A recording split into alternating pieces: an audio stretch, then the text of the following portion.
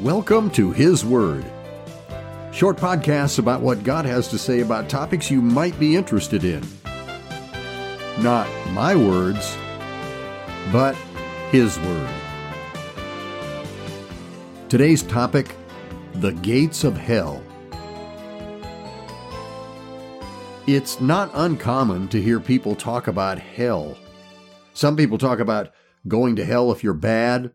Then there are people that tell someone else to go to hell.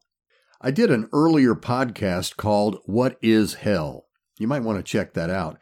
But according to His Word, the Bible, the English word hell in both the Hebrew and Greek means the grave.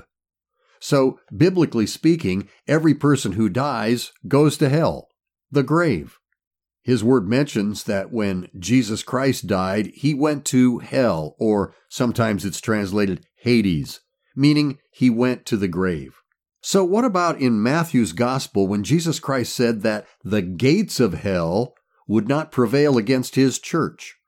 And by the way, that's the only place in His Word where the phrase gates of hell occurs. And so that makes it very uniquely significant. So was Jesus Christ speaking about literal gates? We know that hell or Hades has nothing to do with burning or fire. It means the grave. Jesus died and was in the grave for 3 days and 3 nights, and then God raised Him from the dead. Jesus Christ came to bring eternal life, and nothing, not even death or the grave, shall prevail against Christ's church and all He accomplished. According to His Word, those who have died believing in Christ will not stay in the grave permanently, but will be resurrected when Jesus Christ returns. There are no physical gates that lead to death or the grave. The word gates in that verse in Matthew, it's a figure of speech. It's used where one name or noun is used instead of another. Gates represents power. Even today, literal gates indicate prestige, power, and influence. The gates of hell, the power of death and the grave, will not prevail against Christ's church. And Christ's church is neither a building nor a denomination. His church is comprised of those who believe in Him.